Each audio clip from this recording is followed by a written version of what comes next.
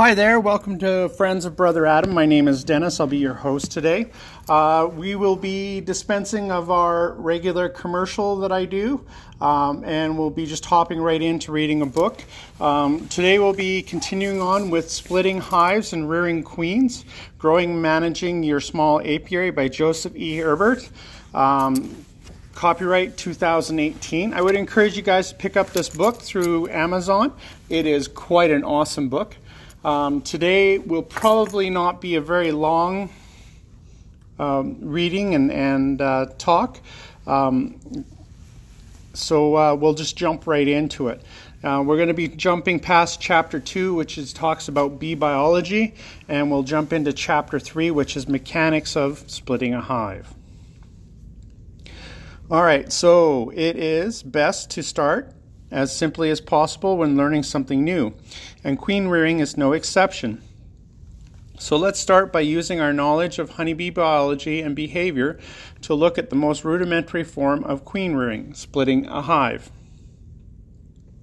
You may think that splitting a hive is not queen rearing, so I want to emphasize this point by repeating it plainly. Splitting a hive is queen rearing. In fact, everything I teach you in this book will begin with splitting a hive. So don't skim over this part. It is far from irrelevant. Excuse me. Think about it. What do you do when you split a hive? You hopefully create a circumstance which both motivates and enables your bees to create a new queen, thus growing your apiary and increasing your hive count by 1. It is that very definition of that is the very definition of queen rearing. How can it be queen rearing if I don't graft any larvae?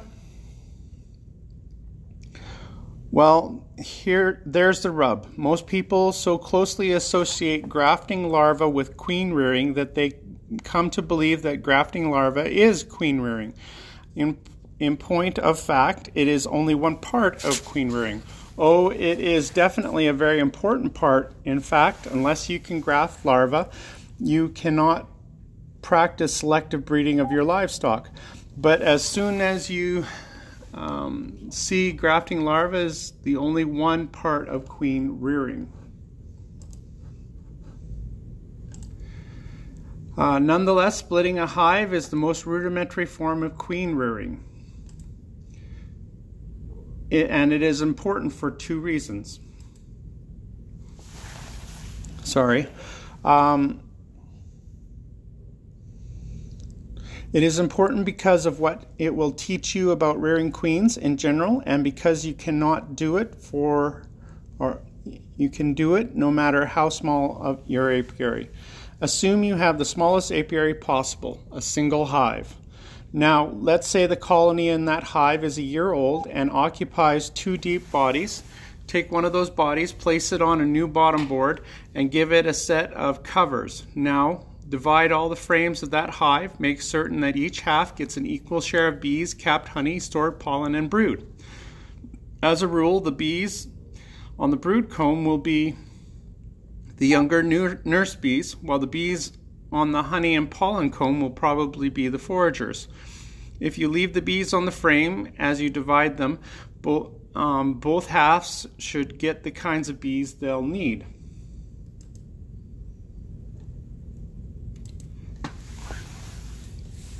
Voila! You've just split a hive. It's literally doing what the name implies. And if all goes well, in a few weeks, you'll have healthy hives instead of just one. And one brand new queen filling the comb with brood, if all goes well.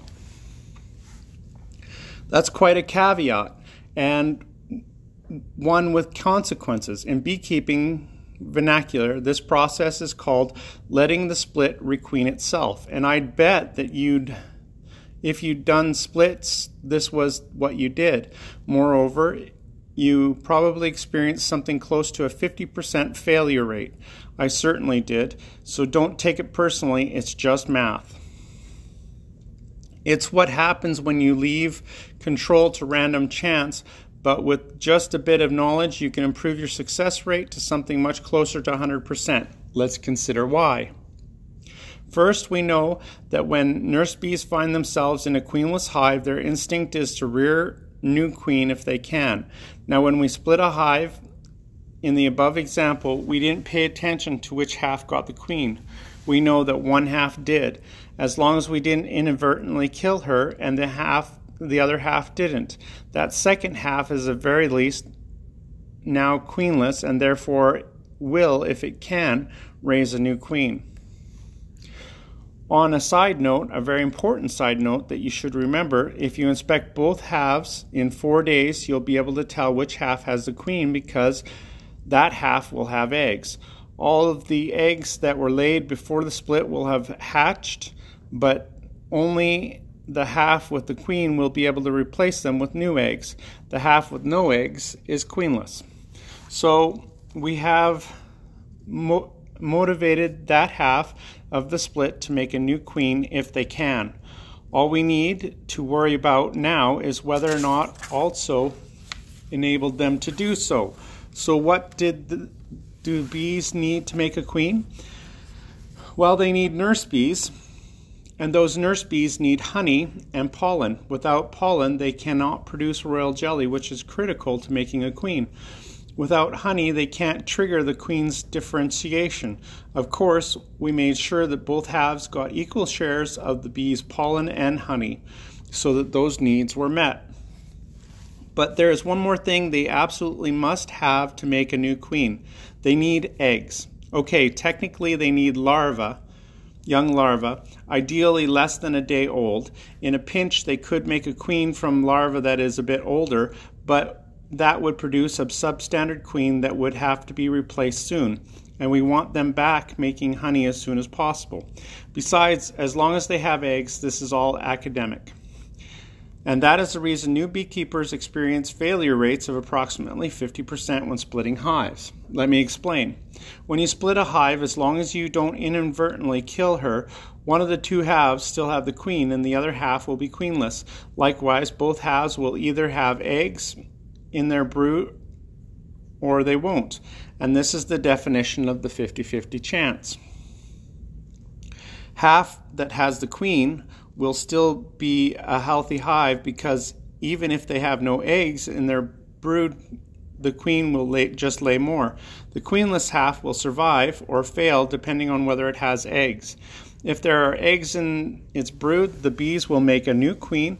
If they have no eggs, they will fail. If you left it to random chance, there's about a 50-50 possibility that the queenless half has eggs, and that fully explains the 50% failure rate. For our purposes and for simplicity's sake, let's assume that you didn't kill the queen, but you might note that even if you did inadvertently kill the queen, at least one of the two halves would have eggs and therefore recover. This means that you would still expect no more than a 50% failure rate. But if, instead of relying on chance when dividing the brood, you take a moment to ensure that both halves of the split get some eggs, that simple step will make the difference between a near 100% success rate or a near 50% failure rate. When doing a split, if you find that, and I lost my place.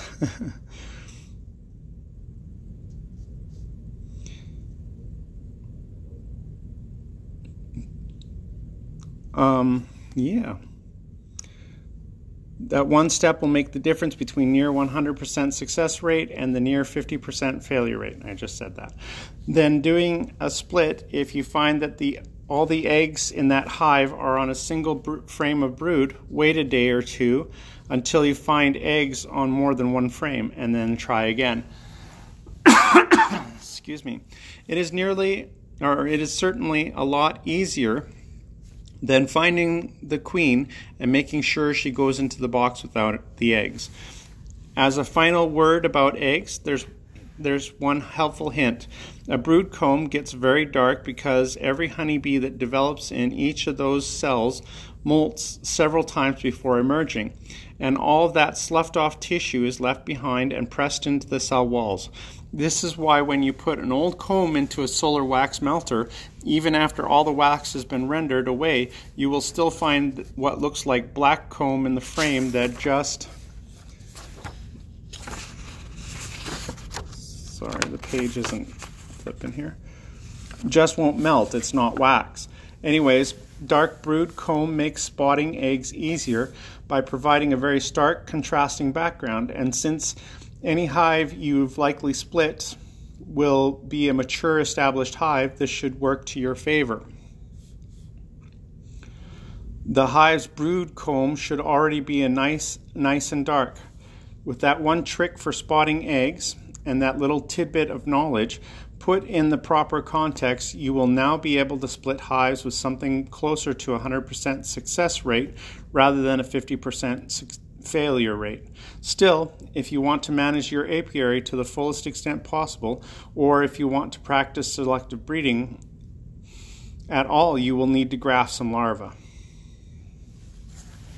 Grafting larvae. Learning to graft larvae is probably the most dreaded part of learning to rear queens, for the most part anyways. Okay, to be fair, many also dread having to find their queen, but I don't count that. Oh, to be sure, there are some queen rearing methods that hinge upon finding and isolating the queen. Rearing methods that, as it were. But as we just saw in the previous example, finding the queen isn't actually necessary to rear queens. So then, if grafting isn't specifically necessary, why should anyone bother to learn how? We don't bother finding the queen, so why do we bother with grafting larvae? Well, for a couple of reasons. Eventually, if you keep bees long enough, you're going to need that one hive that just won't let you do an inspection. Eventually, you're going to have to get to the hive, or get a hive that seems to come down with nosema at every opportunity. Eventually, you will need to take proactive measures to manage heritable traits of your bee stock, and then it will be a bit late to start climbing the learning curve. But even if that weren't true, even if you never needed to practice selective breeding, the point of keeping bees is to get honey. Whether or not you have 2 hives, 5 hives, or more, if you want to split them, you will want to first rear new queens in a group. That way, the other queens can continue to produce honey while the other one works to make new queens for all of them. By rearing queens in a group, you maximize the downtime of the other hives and maximize the productivity of your apiary as a whole. So since this is probably part of queen rearing you're most apprehensive about, let's start by assuaging that apprehension a little. First, grafting larvae is not microsurgery. Oh sure, you'll be working with a very small and delicate living thing in a very small and delicate place, but you do so with a tool that's specialized for the task. A friend of mine once took a circuit board that I had made and remarked, "I can't imagine how you could possibly work so precisely with such small things." I replied, "It's really not difficult when you have the right tools." That is true of any task. Cutting a board in a straight line would be extremely difficult if all you had to work with was a knife or a hatchet. But with a saw, it's a far less daunting task. Of course, it's a lot easier to see that what you're doing when sawing a board. You will probably need some form of magnification when grafting larvae. I certainly do, but that doesn't change the fact that all you're going to do is pick up a little worm and then set it down somewhere else. Seriously, that's all it is. If it were up to me, we wouldn't call it grafting, because it really isn't. I haven't read it myself, but I've been told that in this book, Scientific Queen Rearing, G.M. Doolittle uses the far more accurate term of transferring. In fact, I've heard it said that he only used the term grafting once when regarding a fruit tree. What about you? Would you say that you were grafting your sleeping child when moving him from her playpen or crib? No, you wouldn't. The word grafting implies that you're taking part of a living thing and making a part of a different living thing, but that's not what grafting larvae means. in parlance of queen rearing, there is no incision, no sutures, no bleeding, and of course, it would be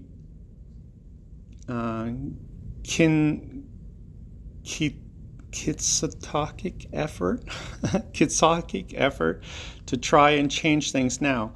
So I will continue to call it grafting, but really it's just picking up a little worm from one place and setting it back down in another. But what if I hurt or kill the larva? Oh, that. Well, let me assure you, there's no if about it. When you hurt larva grafting, and you will, it simply won't develop, not into a queen or anything else. This is why most people, when first learning to graft, end up with a lot of queen cells that just don't develop. I tried 6 times grafting up to 45 larvae each time before I got even one new queen. 2 actually. Of course, most of my errors had nothing to do with grafting, and if I had this book, I wouldn't have taken anywhere near that many tries, but again, I'm digressing. You might graft 45 larvae and find the nurse bees only draw out cells around 1 or 2 of them, or maybe they'll start drawing out 5 or 6 of them, and finish only 1 or 2. With practice, your percentages will increase, but meantime, what will the nurse bees do with the larvae you hurt? They'll do the same thing with them that they do with all defective larvae. That's right, they'll eat them.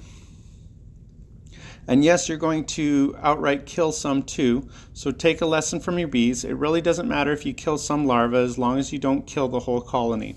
And since you're only grafting young larvae of a certain age, ideally 12 to 24 hours old, and leaving both the eggs and the older larvae alone, the colony will do just fine. And we'll continue on with this reading a little bit later. Thank you. Happy beekeeping.